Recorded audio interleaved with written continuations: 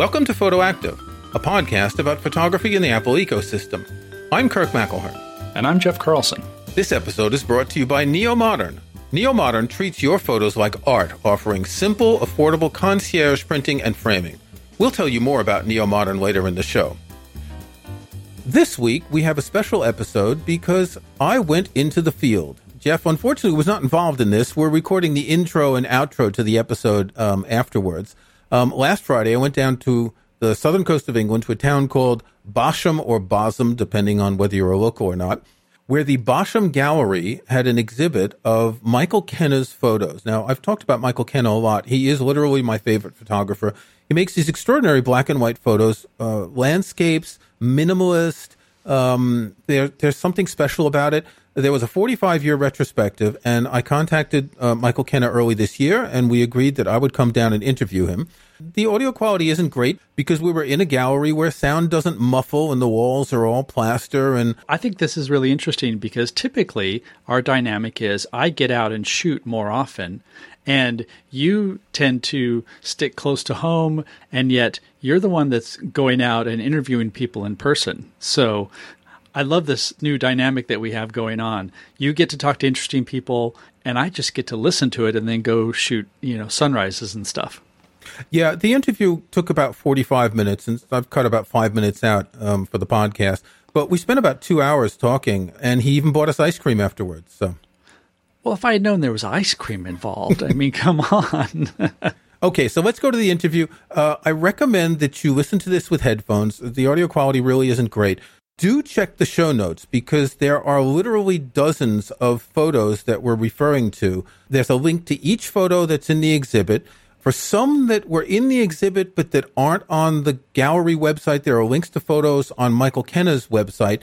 There was a little bit of a glitch that there were a couple of photos that they wanted and couldn't get, and so they had put them on the website and they didn't take them off.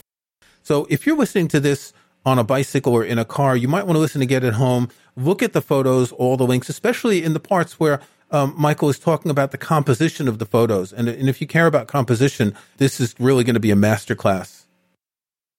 I'm in Bosham on the southern coast of England at the Bosham Gallery with Michael Kenna. Michael, it's wonderful to meet you. It's great to be here. Wonderful to meet you too. Thanks for taking time to talk to me. Michael has an exhibition at this gallery. There are, 40-odd photos covering the entire period of your career, which there seem to be books, retrospectives of your career, 20 years, 40 years, are we up to 45 years now? It's up to 45 years and counting, yes. And what's year one? What does that count from? I think from 1973 is because I was at the London School of Printing, London College of Printing, and that's, I suppose, when I first became really interested in landscape photography. So the photograph you see up there reflecting, that's from 1973. And then there's, I don't know if there's one from 74, but there's certainly one from 75 somewhere, and then it continues on. So that's kind of what the date that I use. So actually I'm in my 46th year now. Okay. Yeah. And there's actually one way you can tell the oldest photos from ones after a certain date. This is a question I was going to get to later, but let's say now. Most of your photos are square, but the older ones are in 3:2 format, so 35 millimeter film. Yes. And the square ones you shoot on a Hasselblad. Why did you change? Was it a compositional reason, or that you just wanted to use a Hasselblad? I've been through many camera models in my career. I started with the Voigtlander, which is my wonderful camera I bought for £25 with this multiple lenses. It was great. It's a rangefinder. And then I moved through various 35 millimeter cameras up until the mid-80s. I experimented with different formats, 4x5, 8x10, 2 1/4, 6 or 7. So I experimented with many, many different formats. It was really in the mid-80s that I started to use Hasselblad. And I think it was because there was a certain predictability about the 35 millimeter format somehow. You had to make choices right from the beginning. Should it be vertical? Should it be horizontal? And things kind of seemed to be all squashed in somehow. And the 2 1/4, I got it first of all with a waist level viewfinder, so everything was back to front. It was a completely different format for me, and it made me look more abstractedly at the landscape, I think, rather than saying that's a tree or that's a person, this is a building. It just became forms and lines and shapes and densities within that rectangle. And so there was something of a breakthrough for me. And I started making big prints, 16 by 20 prints for a while. As often happens, I settled back into a kind of this is not really where I want to go. So my print size got reduced again. And now I find that I can exhibit work from 1973 or 1975, Big Ben over here, along with photographs from 2018, 2019. And they all sit quite happily in this one big family. They're presented very much the same way. I don't think my vision has changed that much in 45 years. I've gone in many, many different circles. I've done many, many different bodies of work. But they still relate to the landscape and the juxtaposition with really human objects, things we leave behind, the presence, the absence, the kind of the abstract forms that bounce off each other, that sometimes fight with each other, sometimes they get along quite well together. But with one recent exception, no humans. No, not many humans. There's a few birds flying around. Lots of birds. Yes. But we'll talk later about your book, Rafu, which was released last year. Of course, it's your first book of pictures of humans, Absolutely, isn't it? yes, okay. Yes. Why did you... Well, let's talk about how you shoot. So how many of your photos are long exposures? So we're talking 8, 10, 12 hours. Obviously, you're not going to get someone to sit for a portrait for 10 hours. No, yes. I started as an early morning photographer. I just loved the morning light. It was so calm, still, silent. It was very beautiful. Everything was fresh. And I think at a certain point in time, I realized I wasn't being productive enough, and I started getting up earlier, going to bed later, and then I branched out to be something of a night photographer. Sometimes I'd stay up all night, photographing. So I'm known in various different places as a night photographer, as a morning photographer, as a landscape photographer, a different urban landscape photographer. Some of the exposures go for 8 hours overnight.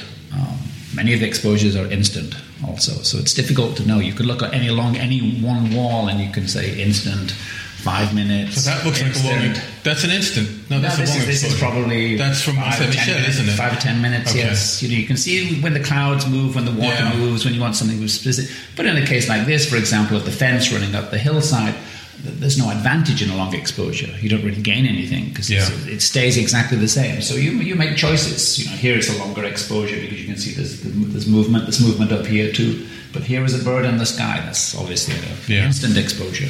And there's one with a moonrise over there. Yes. How many hours was that? That's maybe an hour and a half. Yeah. It's between 1 and 2 hours. The moon does come up pretty quickly. Because it's actually going down. And I saw it when I was driving around this lake, and I said, I have to photograph that. But I was constricted by that time with where the moon was.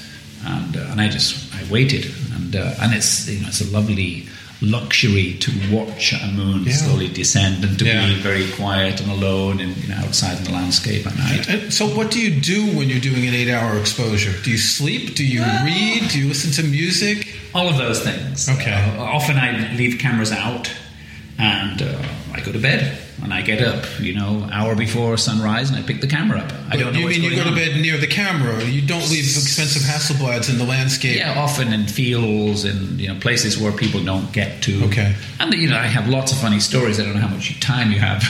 I have left cameras and come back and have not been there, for example, and I've had to hunt them down and found them in police stations and so forth. So you never know what. Sometimes they've fallen over in the wind. Different things happen, but it's what I really love about. Many things I love about film photography, silver photography, which I insist upon doing still. Silver photography, yes, is that it's unpredictable. Yeah. You don't know what you're getting, which I love. I've experimented with digital. I took digital cameras with me and photographed landscapes. And there's something of that instant gratification that doesn't appeal to me. And there's something that it's so kind of easy to change. It doesn't have the same flavor for me. I like the process, the journey of silver, the silver process. Yeah, being out at night for 8 hours, not knowing if you got anything. Yeah, you've got to be slightly mad, I'm sure. But and then you still have to wait for the film to be processed. I wait for the film because to be processed. You don't process your own film, do you? Not usually. No, it's just I just found it to be not very creative part of the process. Yeah. And given, the amount of time I have at my disposal, it was better if I gave it to a lab. And so I have labs in, London, Paris, and New York, Seattle, Tokyo, basically places I photograph, and I give them the film. Oh, so you don't have to worry about taking it through the airport? Whenever possible, I try not to take it through airports, but sometimes I do. I have to, but The major hub cities, most of them still have one or two labs, decent labs that can process film. Yeah. When I emailed you a few months ago, you had said, I'd asked you for an interview, and you'd said you'd been traveling a lot and you just wanted to get back into the darkroom. Oh, yeah. It seems like that's your favorite part of the process, isn't it? No, I don't think. No, I think the whole journey is my favorite part. I mean, you can't beat being out, alone in the landscape, wandering, searching, finding, discovering, these miraculous phenomena that just happen, and you're there and you're experiencing it. And so a lot of times you're just driving around and you chance upon something and stop your car and... Sometimes, yes, or sometimes I walk for 10 hours. I just find places. It depends where I am. Depends, for example, in Japan, in Hokkaido, that I photograph a lot. When I first started going in 2002, I went on my own. And I just into all sorts of trouble. My cameras would be soaking wet because, I'd be up to my neck in snow. The car would drive off the side of the road and I wouldn't know, and I couldn't get the car back. I'd get lorries to be pulling me on the... It was just ridiculous. So you don't have an assistant? Then I got a guide. And then since then I've had this same guide. Yeah. He has snowshoes, he has an umbrella for the snow, he has four-wheel drive, all this sort of stuff that you need. And so he will take me places, right. And then we wander and find things to photograph. So you don't have a proper photographer's assistant, someone to give you the backs of your Hasselblad loaded with film. I do pretty much everything myself. Yeah. I have one assistant in Seattle, Mark Silva, who's been with me now for 18, 20 years. I'm not sure how long. So he does a lot of the dry mounting, the retouching, the shipping, the inventory, scanning things. I mean, basically, I get to the really juicy, interesting part. I get to photograph and I get to print. Yeah. Those are the main two things. And I do love, back to your original question, I do love being in the darkroom. And I can spend hours and hours because it is another aspect of discovery. Even if you have a negative, you don't quite know what is there. It's like raw material, and you work with it. It's pliable. It's almost... Because you have a lot of options in the darkroom, don't you? Yes. My first exposure to photography was I was in high school and I had to take a shop class, and I didn't want to do wood shop or auto shop, and they had a photography class. And I don't remember what kind of cameras we had, but we took black and white photos and we went in the darkroom. I learned how to solarize photos, which is something you do once. Right. And over the years I did a bit of film photography and I was fascinated, and then life changed and I moved on. But there is it's an interpretation, isn't it, when you do that? You said earlier you tried different sizes. How did you settle on this particular size? Because this to me, what are they, 7.5 7 inch? 7 3/4. 7 3/4. Basically. This to me is a size of a photograph for one person to look at personally, as opposed to something in a museum for 10 people to look at. Is that part of your reasoning? Well, you can have one person in the museum looking at them too. It's okay. Yeah. Well, in the gallery here, individually, but it looks more like an intimate experience. Well, it is intimate, and we all see about 35 degrees in focus. It's just our natural animal ability to do that. So it's natural that you get to about 10 inches away from here to really see it. Yeah. And you can look into it and you can be a part of it. You're immersed in the landscape. The larger the print gets, the further away you go. It becomes less intimate, less engaging. And I want these to be almost individual conversations with individual collectors, people, viewers, whoever goes. But as I say, if a print is in a museum, you can still wander up to it. I mean, I love small, tiny, jewel-like creations anyway. So I experimented with it. I mean, I even did kind of almost wall-size prints for a while just to kind of see. I did a lot of 16 by 20s. This still feels like the correct size, the most appropriate size for my work, for my particular vision. Not for everybody, of course, but for the way I see this is the way I like to present them.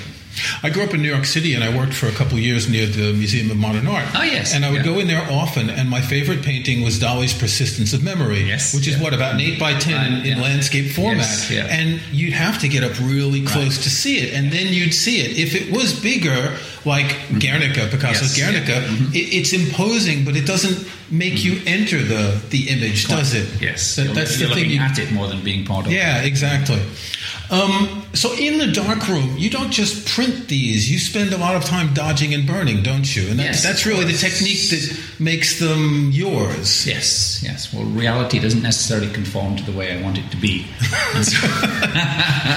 And there's a way of you could call it manipulation, but it's I would say it's more of a guidance system that you're able as a printer to guide the viewer into specific areas where you want that viewer to go to. And it's a matter of balancing. This one that's on the wall, so this is a bit of a low wall at Mont Saint-Michel. Mm-hmm. If I look at it, it's dark in the lower left and lower right corners, and the wall is leading to the left. So is that your goal, is to create that motion, to make the eye travel there? I think with many of my images, I have pathways, I have directions, I have tunnels of trees, whatever. So I have boardwalks that go out, because I'm creating something of a stage for the viewer to go onto and to be on their own, to be solitary.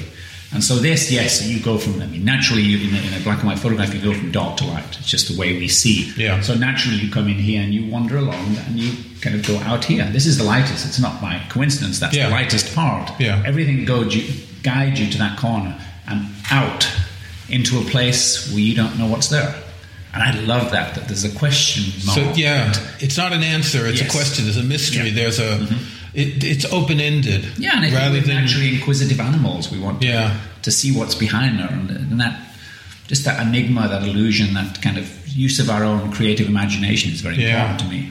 So you did shoot color in the early years, I know. I did, yes. Have you destroyed all those photos? I came across a whole box of transparencies recently, actually, particularly from my student years. Yeah. And I was, my senior thesis at school was about body motion studies. So we had all these models come in. Like Muybridge's things with the horses and... Yeah, like Muybridge, but more like Harold Edgerton, I would say, with stroboscopes. And I had pools of water with photograph reflectance and different colours, and I had models kind of like puppets, and it was a wonderful third-year project that I did. Now everything was in colour.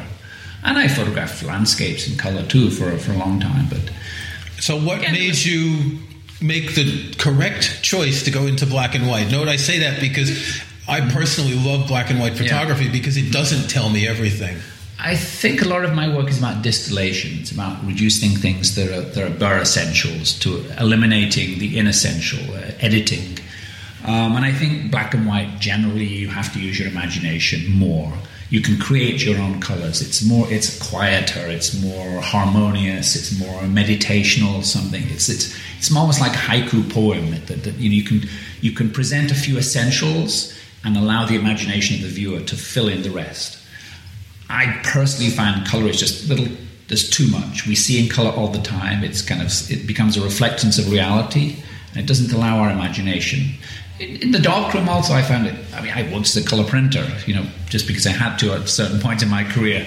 I can deal with color, I can print color. It's a different process, isn't it? Because if the sky is just 5% off in cyan or yellow, it's gone. Yeah, and we can recognize that. We can notice if the skin's wrong, if the sky's wrong, if the grass is too yellow. We notice that, But here, I can print skies black or white or grey. I can do anything I want. And somehow our imagination allows it still to be real. We can say, that could exist somehow. I've been thinking a lot about black and white photography recently. I've been trying to write an article.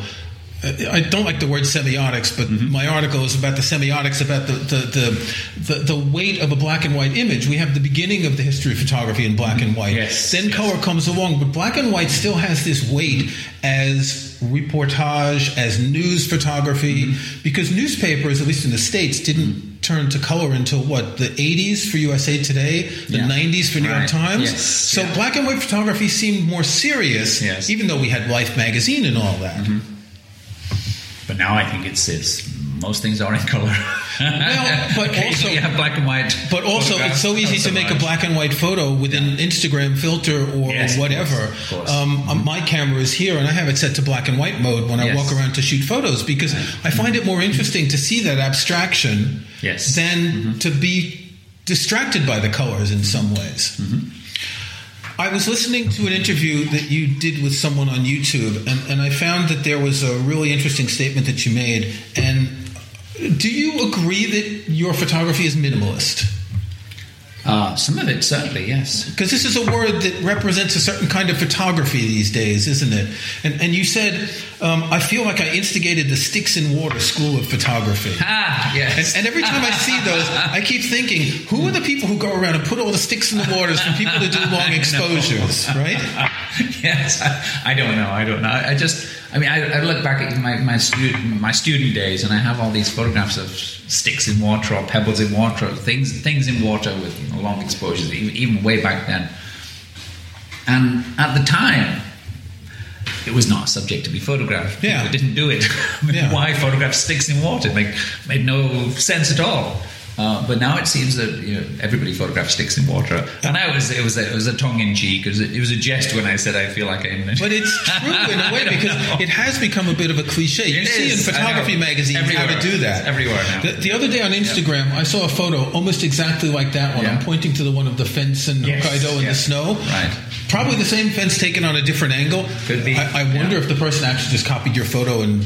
Well, I think these days, particularly, there's a big business in photo tours, in guiding people around places. Like in Ansel Adams, they could guide them around Yosemite. Say, Ansel photographed this at this time of the day, and here we walked up this mountain, and you can see how the waterfall looks now in this light. And I find, particularly in Hokkaido, there are so many guided tours now of places, and again, I don't want to point fingers at myself at all, but many of them are, Michael Kenner photographed this particular tree, and it to the point that unfortunately the landscape suffers. There's been a few instances of where the farmer has actually cut down trees because they've become so popular that whole groups, coachloads of tourists come to photograph these trees, and they tramp through the field, even if there are signs all the way around saying "Do not go on the field." They'll go through the field and take photographs, and the farmers cut the tree now. Well, let's talk about one, the Kusharo Lake tree, which I'm pointing at up on the wall. There's a very interesting story behind this. Mm-hmm. Tell me. Tell me. Because you shot hundreds of photos of this tree, didn't you? And you've published a number of versions of it. Yeah, I found it, first of all, I think it was in 2002. I just was in, that's another version of it. Yeah. It was just a beautiful tree, and I was walking by along this lake, and I came across it. And like with many of my photographs, I never quite connect at the moment of photographing. I realize myself that I cannot predict, this is going to be a great photograph. I hope they're all going to be great, but most of the time. But since you can't see it until the negatives are processed. Yes, it's happened so many times. But I photographed this particular tree, and Kusharo Lake tree, and it came out. It just looked like this bonsai, beautiful, just gorgeous woodblock print somehow. And I printed it. And then the following year, I was in Hokkaido, and I thought, I really should go back to that same place, because that's one of the things I do, is I go back and back and back to the same places I photograph, because I find that they're always slightly different, and I can not necessarily improve on them, but I can make variations of a theme in a sense. So I went back and I photographed the tree again, completely differently, and it lost some of its limbs. And I found that I just had this connection with this tree, as I like to have connections with trees throughout the world, but this particular tree... Yeah, you shoot a lot of trees. I do. Yeah. And I went back for many, many years. And every time I went to Hokkaido, I tried to find this tree, and I tried to photograph it again. But 7 or 8 years later, it was eventually cut down, because it was on the side of a lake, and it was in a campsite, which I didn't actually know, because I only went there in the winter. Right. There's nobody there. And it wasn't cut down because people were photographing. No, I don't. I hope not. I don't want that on my conscience too. It is a lovely image. It's stark. There's the idea of an old person. There's the idea of age and wisdom. There's that contrast with the stark background. There's so much in that simple image. Yes. Yeah. Mm-hmm. Neomodern is not just a frame store, but a unique, high-quality service for professionals and consumers set up to help make your images the best they can be.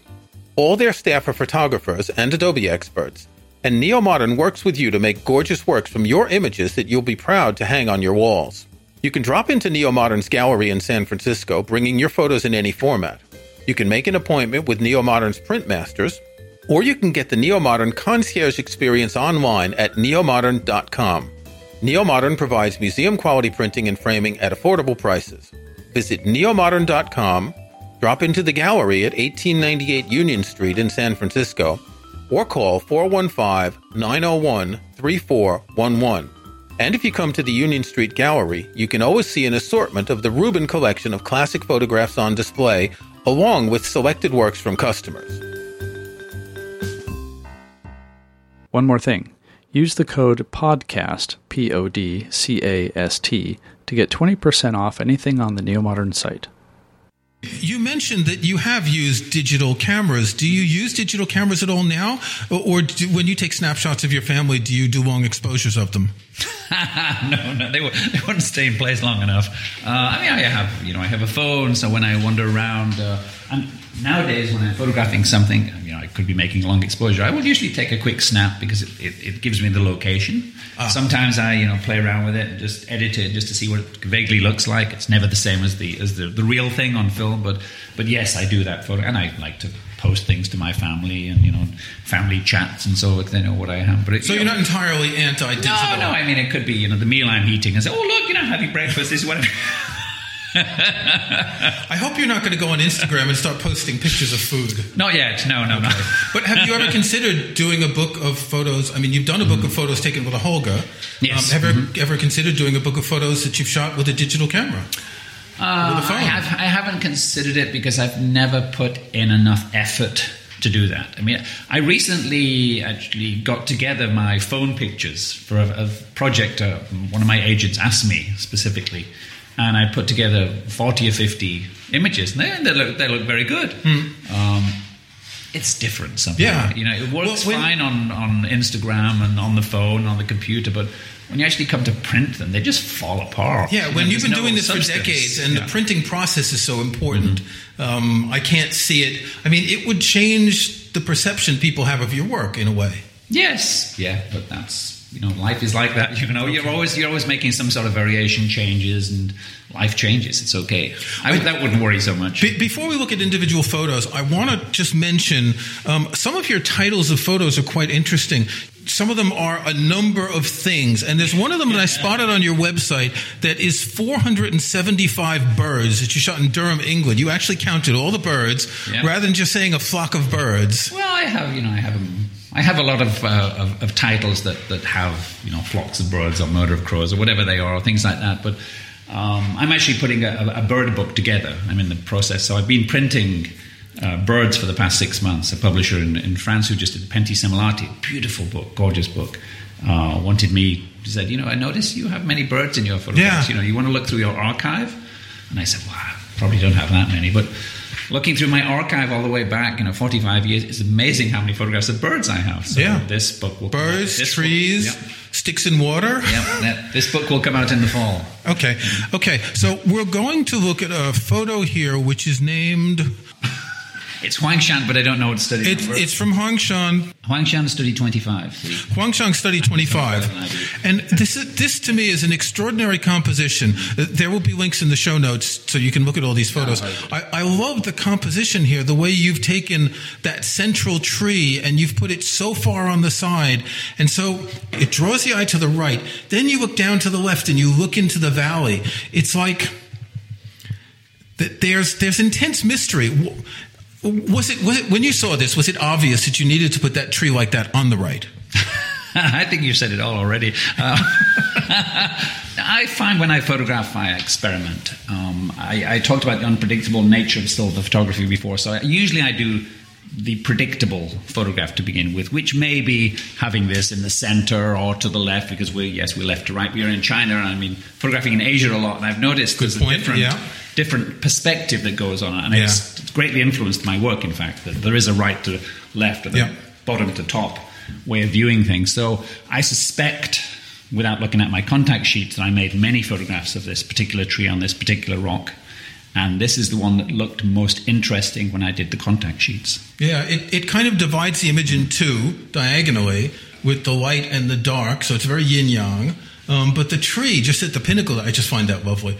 If there were photos that I would like to have, it would be this one, the Cucharo Lake tree, or the one that apparently you weren't able to have that was supposed to be in the exhibit, another one from Huangshan with about 12 layers of mountains in the fog, which is just beautiful. Yes. That's the kind of photo that you just dream of being in the right place to get, isn't it? Absolutely. Yeah, right place at the right time with the right equipment and right preparation. I love this shot of the Chrysler Building. Now, I grew up in New York, and the Chrysler Building is one of the things that is a familiar sight. And again, your composition is interesting because you've shot just the top of the building with the pinnacle of the antenna dead center in the photo. I was actually on a commercial shoot for this, photographing for HSBC, and I was in many, many different places in New York, and I had the benefit of getting to the top of this amazing skyscraper and being on the roof, basically photographing through the day and into the night. And this was one perspective of the Chrysler Building that I was able to get. I photographed in many other ways too, but this was the most, again, almost haiku-like. It's kind of just the suggestion. It's very, basically, there's, the sky, city, and building, and that's it, nothing else. Yeah, and you don't even see much of the city. It's like the building itself is rising almost from the sea. Yes. The bit behind it could be the ocean. So here's one in Venice. I'm guessing this was shot with a Holga? No, this was actually with a Hasselblad. Okay, so this is it St. Mark's Palace and there's a bird flying by? Yes. Yeah. Were you there framing it and all of a sudden the bird came and snapped? It's like many things. If you wander around slightly prepared, you have your camera ready, you're looking for things to happen, you never know what's going to happen. Yeah. So from what I remember, this is a small section of a much larger negative that I've cropped out, which I do sometimes. Okay. You never know. Yeah. I don't always print full frame. Right. So Mont Saint-Michel, so you have a wonderful book about Mont Saint-Michel. A new edition came out a year or two ago. Now, I lived in France for about half my life, and I went to Mont Saint-Michel, and you go to that place, and it is heaving with tourists, and there's absolutely no way to see Mont Saint-Michel in its natural state, but you managed. You went at night. Is that why? I was very fortunate. I mean, the first time, I've been photographing for years and years and years. This particular photograph, of course, is made from a distance, and so you don't see the teeming masses of tourists. Yeah. I photographed very, very early in the morning before people come out to play and shop. And I was able to befriend the Benedictine monks who lived in the monastery right on the top. At the top, yeah. And so I was able to go for 4 or 5 different sessions of 4 or 5 days each, live with them, go to all their services. But I had complete freedom to photograph. And at night... This was in the morning or at night or both? I stayed overnight. Yes, so basically at 6 o'clock at night, they closed the doors, the tourists to go into the top half of Mont Saint-Michel. Yeah. I was there alone, with a few monks, nothing else. And they gave me a nice old rusty key. I was able to climb right to the top, onto the top of the roof, all the way up to the balustrade here, and photograph at night. I was able to photograph inside the abbey at night. It was a wonderful experience. Yeah. Now the order has changed, so I don't have that special privilege, but it was great while it lasted. Worth pointing out that on your website right now, you've got a number of photos of Notre Dame. Yes. On the main page, you have a beautiful photo taken from over by the Tour d'Argent restaurant, if I remember correctly. Yes. And then you have a whole bunch of others of the spire, of different views of it. I was very sad when that fire happened because I lived in Paris for about 5 years. It's such a landmark when you're in a city like that. It is. Just quickly, one of your books that I really appreciate is the book of photos in France. And there's something about that. While one could say the Japanese photos have a certain Zen attitude toward them, the French photos are very French. They're very formal. They're very... There's not that much interpretation. They're all shapes and positions and very carefully laid out. Is that intentionally meant to seem French, or is it just a coincidence? People often ask me about how you change your style, how you come up with the style. And I always say it's something to do with the conversation. So if I'm in a conversation with Japan, there's going to be a certain Asian aesthetic that goes on because Japan changes you, and you change with Japan, and it's a collaboration. Yeah. So if I'm in France, I become a little French, and there's a collaboration with France, and so that conversation is going to be different than the one I have in Japan. Even though I'm the same, it's going to have aspects that will be the same, but hopefully the body of work will be different. And your observation that it is. I definitely feel it when I look at those photos of the Le Notre Gardens. It's extraordinary. You feel that Frenchness, that rigor of the French. It's really quite special. It was earlier on in my career too. Basically my career can be split almost down the middle into a European half and an Asian half. Once I started going to Asia, my aesthetic changed. And I think it did become more minimal. How much time every year do you travel? It varies. It really does. Because you've shot in so many different countries. Now, so I'm home a lot more. But in my single days, it could be easily 6, 7, 8 months. I could be away, and the rest of the time I was in the darkroom. and you chose to live in Seattle, yes, the rainiest city in the United States. Mm-hmm. That's a good city. Any particular reason? Well, I was in San Francisco for well over 25 years, so that was my major city when I went to the States, and then I moved up to Portland, Oregon. And then I kept moving to Seattle, Washington. So, I have friends in Portland and Seattle, and they both talk about the rain. It does rain in the winter. You've lost much of your English accent. It happens. You're from the north, aren't you? I'm from Widnes, yes. Yeah, so you should have a... But I moved from Widnes down to London, spent my student years in London, and then I moved to the States. Yeah. Accents It change. happens. I've kept my New York accent. I've been away for 35 years, and it hasn't gone. Okay, a couple more photos. I love this photo of the windmills. Yes. This is La Mancha. 4 windmills, as if they're posing for you. Again, this was another fortuitous circumstance because my agent in London represented Helmut Newton. Helmut Newton had a job to photograph for the Spanish Tourist Board, but the week before he got the flu or something or other. And my agent, who was very smart, saying, well, sorry, Helmut can't do it for you, but Michael Kenner could do it. And I was able to go over and spend 10 days or a week, I can't remember, in La Mancha, photographing windmills. It was absolutely fantastic. Yeah. You've mentioned commercial work a couple of times. There was the one, the Chrysler building for HSBC. Yes. I believe you told a story about being strapped to the bonnet of a Bentley to take photos of Rolls-Royce. Yes, in the sky. How much commercial work do you do? Is this like an actor does the indie movies and then does the X-Men movies to kind of balance things out? Quite possibly. I mean, I was trained as a professional photographer. And so when I came out of the London College of Printing, I had to make a living. And I've had to make a living for 45 years in photography, essentially. And it's difficult to make a living by hanging photographs on a wall and having people decide whether they want to purchase them or not. So I've had parallel careers throughout my, I worked as a black and white printer for many, many years. I also have worked as a commercial photographer.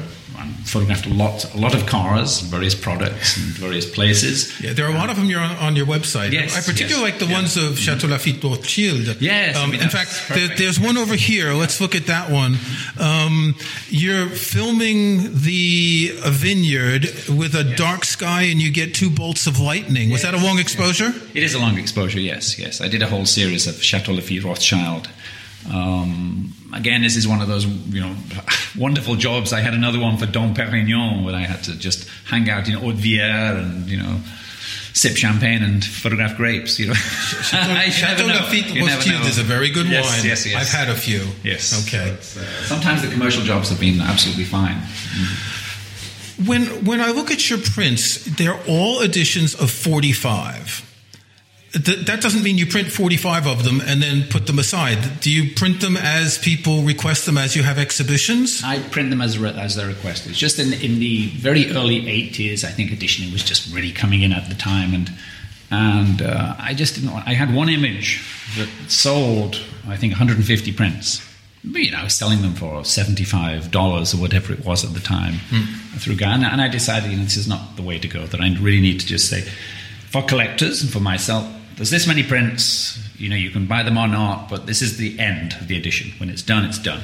And I recently, a few years ago, I changed that to 25, so it's kind of coming down, because I don't have enough time in the darkroom, basically. And so, it's, as you say, I print usually 10 or 15. Oh, okay, you do. They're exhibited, whatever, if it's a success and they sell, then I will print it again. It could be a different interpretation. That's what I was going to ask. Yes. Each time you print it again, you're going to be looking at the photograph from new eyes, thinking, I want to do this differently. So does that mean that there is a different value of number 1 and number 30 because they're different versions of the same photo? It's a subjective value. I think with the silver gelatin print in general, there are no 2 identical prints. Right. Because it's handmade, you're dealing with chemicals, you're dealing with fractions of a second, burning and dodging, which I do a lot of. Each one is unique. Number 1 may be completely different from number 45 or 25, of course, because as if you print something 30 years ago, you probably print it different now. But that is fine. All I'm saying is, from this negative, there's only 25 prints or only 45 prints. You don't necessarily remember the exact burning and dodging you've done previously. No, but I always keep an artist proof. Right. So I have a reference point. Okay. But this one, you see this one is number 1 of 25, and the photograph was made in 1983. Right. And so this apparently I had on my website, which I didn't even realize because I'd made a print way back when. It wasn't a very good print, but I must have spent ages and ages and ages retouching it or something. And the gallery here saw it on the website and said, we'd like that for the show. So I said, well, that's fine. And I went to look for the prints. Didn't have any prints, just really bad prints. Yeah. And I said, I don't know if I can print this one. This is a really tough print. And so this was recently printed, in the past month. Even though the negative is from 1983, and it's number 1 because I never ever sent it out to the galleries because I didn't like the print. Yeah, and on your website you have a section of recent prints, and the dates go in this year to 50 years ago, 40 years ago, 1987, and it's for this. This bird is book. 6 birds. Yeah, it's this because I'm looking for photographs of birds. I went through my whole negative archive and found birds from 70s, 80s, 90s, all the way through. And now I'm printing them, so it's a fresh print, it's an old negative, and it's such a wonderful resource to have 45 years of negatives. Well, do you have thousands of negatives you've never really looked at? Thousands, yes. I mean, I've seen them because I make a contact print, contact sheet, and I file it with the negatives. Yeah. But you have so many. An image of that you see when you're 25 years of age, and then you look at it when you're 65 years of age. Sometimes it changes. Yeah. Your perception of artwork changes. Your perception of your own vision changes, and so you can go back and see. When I did the France book, a lot of that was from older negatives because, again, I knew I was doing this book, and so I wanted to see what I had in my negative archives. Do you know how many images you've printed? Not 25 of one, but how many different photographs you've printed so far? Well, because of the filing system we have of the editions, I think we're up to about 3,500. Wow. At this point. Okay. Yeah. And you've done about 20 or 30 or 40 books, and some of them are large publishers and some of them are small. Some of them are catalogs of exhibitions. Yeah. So we recently updated our website and found there were 72. Which boggled me a little bit. Now I know I'm getting old. Just before we finish, I mentioned earlier that you did a book of photos of people called Rafu, which means naked women. Right. This is an extraordinary book. Mm-hmm. I got a copy of it when it came out last year. Yes. Yeah. What prompted you? Apparently, you'd been shooting them for quite some time, but what prompted you to finally collect them and publish them? Because it is your first book of pictures of people. Well, as I said, when I was a student, that was my final year project. Was working with models the whole year with motion and different images, and then when I became a professional photographer, I had to concentrate on something to make my way in the world. So I did commercial work, landscapes, and then I worked with a photographer named Ruth Bernhard. Very famous of the nude. You printed for her. I printed for her for about 10 years, and she was very adamant about the males photographing females is really not very cool, and I kind of made me a little reticent to kind of delve back into it. And but over the years, I thought, I go to Japan often. I had resources there. I had agents, and they knew dancers and people who worked in offices, and I just began to photograph models very slowly, and I just built up a collection. And it just came to a time when I had a 45-year retrospective exhibition in Tokyo, and they wanted me to print these. And I thought it was a perfect time to come out with a little book, which we did. And they were shown in Tokyo for the very first time. And most of the models came to the opening. It was absolutely great. That must be interesting. A big party. It is a very respectuous book of the women. Yes. There are nude photographs that are lascivious, as one could say. There's a book came out a couple years ago that Saul Leiter did of photos in his studio. He never told anyone that he was doing these nudes. It's the same thing. They're not titillating photos. Right. And in yours in particular, they're like the Ruth Barnhart or the Edward Weston nudes that are more about the shapes. I mean, some of them, you could almost look at them like a red pepper, like Edward Weston's famous red pepper. He's looking at the shapes and the forms rather than the women. Yes. Yeah. Okay, I want to thank you very much, Michael, for taking this time. Thanks for this being has been here. A wonderful conversation, and I hope this exhibition is a huge success. Thank you very much. Me too. Okay, well, as I said, Michael Kenna said so many interesting things about composition that really made me think about my own photography. And I came home and I looked at some of his books, and I have about a dozen of his books. And I looked at some of my photos and I realized, there are so many things in composition that people talk about, and yet sometimes it's the simplest things that make a photo work. And if you look at some of these photos, you'll see how simple they are. And the term minimalist works for some of his photos, like the Sticks and Water School of Photography or that fence in Hokkaido. But not all of his photos are purely minimalist. They're just a very refined sense of composition where things are focusing on a certain point.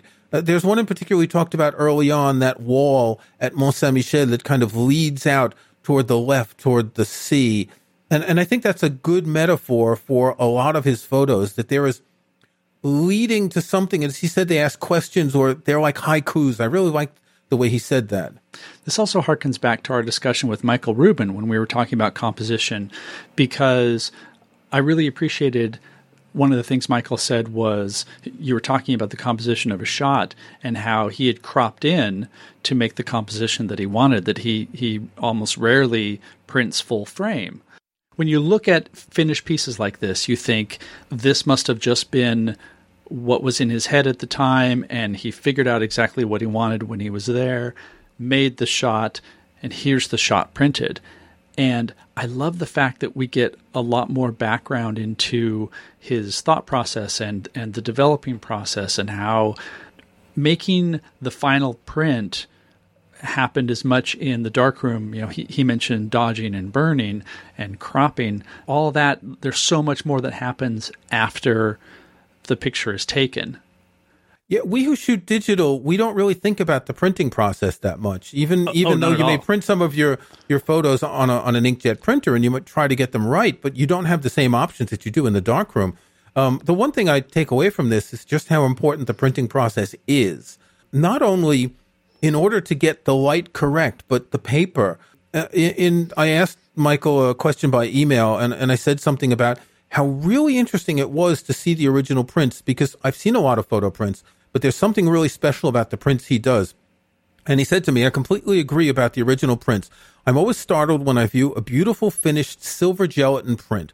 I've experimented with platinum and palladium, but there's nothing quite like an original silver print. I think it takes a discerning eye to fully appreciate how jewel-like they are. And if you look at some of the photos and the detail in them, you can't really appreciate how precise that detail is when you're seeing them on the wall. Remember, these are mostly 7 3/4 inch square. That's really quite small. You have to get up close to get into the print. And I think the silver gives it a tiny bit of dimensionality with the reflections of the silver. And you don't see it as reflections, but it is almost as if there's a light coming out of the prints. I think this is also something that is largely absent from a lot of people's experience with photos these days, because obviously I can go to his site, I can look at our show notes, I can see all the images and appreciate the composition, the tones that he's used, like everything that I can see on a screen. And yet, if I want to see, any photos in person that are made to this level of quality, that takes a lot of extra work. Like I would have to go and find a gallery, not even a gallery that has his stuff in it, but, I would have to find a gallery that has good works, go to it. Again, I appreciate more what goes into this side of it, because I am admittedly a digital photographer who sees things digitally. And even I think getting photo books like that's one step removed as well. And then you get to see the actual prints, the ones that he has literally had his hands on, is still another experience. Yeah, as I said, I have about a dozen of his books, and there is absolutely no comparison between the books, which are extraordinarily well printed, and the actual prints themselves. It's kind of like mono and stereo. It's kind of like 8-bit color, millions of colors and billions of colors. There really is an astounding difference. You also mentioned that you purchased one of his prints. Is it something that's in one of the books? Can you compare and say, look, I have this print of this image and see how it looks? Yes, I did purchase one of the prints. I couldn't really afford the one that I really liked, which was that one of the Cucharo Lake tree. But the one that I got is another of the Cucharo Lake tree prints. We'll put a photo in the show notes that I took of him standing next to the print. The photo that you see on the top of the page for the podcast episode is him in the corner next to that first photo of the Huangshan Mountains that I was talking about. And we'll put the other photo in. This is actually a print that I have in a book. There is a series of books by the publisher Nazarelli, and I'll link in the show notes to that. They are called One Photo Books. And what they are is small books with an original photo. They're done in an edition of 500, but the photos are very tiny. So the one that I have is one of the Cucharo Lake tree shots that he did with a Holga. The print is about 3 inches square, but the rest of the book is another dozen photos of that tree. Now, the print that I bought is in the book, but obviously it's much smaller, and there's absolutely no comparison between the quality of the detail, particularly the clouds that show up in the original print and in the book. And again, as much as his books are beautifully printed, I think there's more of a difference in the quality of his prints than most photographers because of the silver gelatin. I'm sure a lot of photographers do that, but because of the time he spends printing, because he's got 45 years of experience printing, it's a really impressive artisanal object. I was talking with one of the people at the gallery about that there are a lot of professional photographers who may just print inkjet. They'll shoot digitally and they'll print on an inkjet printer, and they'll do a lot of work in Lightroom to get the prints looking good. But there's a huge difference with this type of prints. Another question that I had going into this was how much he shoots digital versus shooting film. Obviously, most everything that he does is film, and I liked that he talked about that. But he also uses an iPhone, like a lot of us. And I found it very interesting that he mentioned that printing iPhone photos, they just fall apart, he said, which I can't really tell if that's just because he has like really exacting standards or if it's just the image quality period.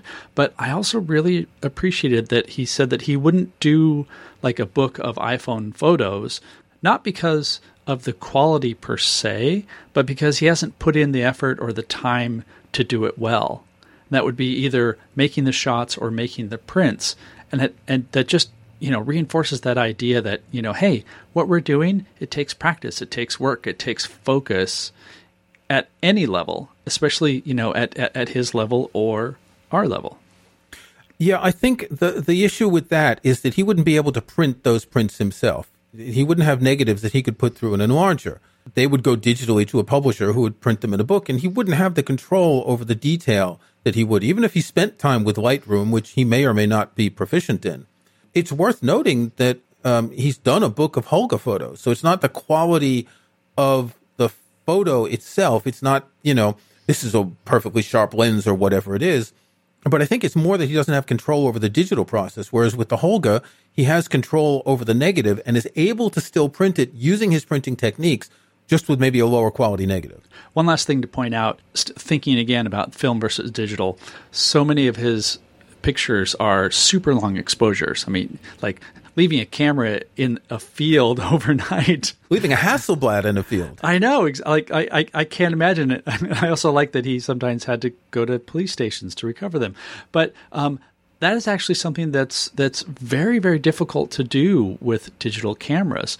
You can certainly do long exposures, but at that limit, you have issues of battery power. You have issues of whether that much light, that much exposure is going to, fry your camera sensor, which is just not something that you need to worry about with film. Or if it is with film, you fry a piece of film, you say, okay, that didn't work, put it in a new one, go get breakfast, start again.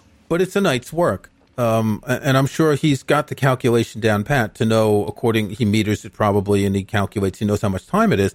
And with a long exposure, I'm sure you've got a latitude of an hour on either side of the ideal exposure that you can, work with when you're enlarging. But you mess up a photo or your camera falls down, that's a night's work, and you have to come back the next day and start over. It's not like you're just, shooting photos one after another. Okay. Snapshots. Have you got a snapshot this week? In a totally different register. Totally different. So this week was WWDC, Apple's Worldwide Developer Conference. And in addition to announcing new versions of macOS and iOS and now iPadOS, that's something new and interesting, there's one tiny thing that I wanted to highlight that is sort of a big deal for me because when Apple introduced the iPad and they made it possible for you to import photos directly from a memory card into the iPad, that opened up a whole lot of interesting opportunities for working with photos on an iPad in the field without a laptop. It inspired me to write my books, the iPad for Photographers. It put me on this path that I'm on right now. But there's always been one big annoying limitation, and that was photos going directly from camera or memory card into your iPad always had to go through the camera roll. They always had to be stored in the Photos application. And then other applications like Lightroom or Affinity could grab the photos from there. But everything always had to be dumped into this one central repository. And finally, with iOS 13, you're going to be able to import your images directly to either the Files app or specific apps. So, for example, you could just dump things directly into Lightroom Mobile and not have to deal with duplicates in Photos and having Photos uploading images while Lightroom is also uploading images. It just takes a big chunk of annoyance off the top. Developers have to implement a specific API to make this happen, but I would imagine after years and years of working around Apple's limitation, they would be really interested in making this happen. Kirk, what do you have for this week? Well, I figured if we're doing an episode about Michael Kenna's photography, I have to pick one of his books. And I've already picked a couple of his books as snapshots. The one that I'm selecting this week is called Forms of Japan. It was published in 2015. It's 300 pages. It's a very big book. It has 240 of his black and white images made over 30 years. And a number of the photos that were in this exhibit show up here. A number of these photos of the Kushiro Lake tree are in this. When I came home after the trip, I pulled this book out to look at some of the photos. And I'll tell you what interested me. Not only do the prints look so much better than this book, in this book, the reproductions are larger than his actual prints, which isn't the case with his main publisher, Nazarelli. This is a book published by Prestel. And it was kind of strange saying, okay, I know what these look like. I know how big they are. Why is it bigger? Why is it not the exact size? Now, I have now understood that you can't look at a print by Michael Kenna in a book and expect to see anywhere near the same thing as you see in reality. But what I can see is the shapes and the forms and the composition. And I think this is an extraordinary example of fine images. And if you remember, I mentioned in the interview something about how his French images look very French and his Japanese images look very Japanese. And then there's something that just works here. In this interview, I consider myself very lucky to have had a lesson in composition from Michael Kenna as we walked around and talked about the photos. And the additional hour, which wasn't recorded, I suggested in an email that he should really write a book about composition. I think his photos are really great to study composition, and there are so many wonderful examples. So if you want to learn about composition of simple photos, get this book, Forms of Japan. If you don't have any books by Michael Kenna, you'll be very happy. Okay, I'm going to have to just negate what I said earlier, because now it's clear that you are spoiled, and you can never look at Michael Kenna books again because you've seen the things in real life, and you're going to be like, oh, well, the reproduction of this isn't nearly what it's like to see an actual silver print. So everybody forget what I said. Never go see artwork in real life. Well, it's really the difference in the quality of the paper. And again, in many of his books, the paper is good, but it's not the same as these silver gelatin prints. And I had no idea. I mean, I'm sure I've seen silver gelatin prints before, but seeing the detail in these small prints, seeing these really thin branches on trees, seeing the subtle detail in clouds, it was really an eye-opening experience. So everybody, ignore what I just said, because we very much support buying books. Yes. And supporting photographers. One last thing, I really like that he also talked about his commercial work and all the other stuff that he does, because, again, you get that idea like, well, he's Michael Kenna. Like, he has books, he has galleries. Like, he has no doubt made, some high level of success for himself. But that doesn't necessarily mean that he's, fabulously wealthy. I actually have no idea if he is. But he's doing all sorts of different things, all sorts of different commercial work. We're all out here making it work, so there are different ways of doing that. And yet some of the photos from the commercial work were some of the most striking. The two that we talked about in the interview, the one of the Chrysler Building, which I thought was just an extraordinary composition, and the one of the vineyard in Chateau Lafite, which was, this wonderful composition of the verticality and the horizontality, and then boom, the lightning comes in. That's just wonderful. Anyway, get this book, even if it's not the same as the prints, and you'll see what I mean. Get the book and then get some prints. Thanks for listening to Photoactive. You can find show notes, including any photos we discuss in the show, at photoactive.co. That's photoactive.co. We couldn't afford the M. You can subscribe to Photoactive in your favorite podcast app or in Apple Podcasts. See the links on our website. And think about leaving us a rating or review on iTunes or in your podcast app.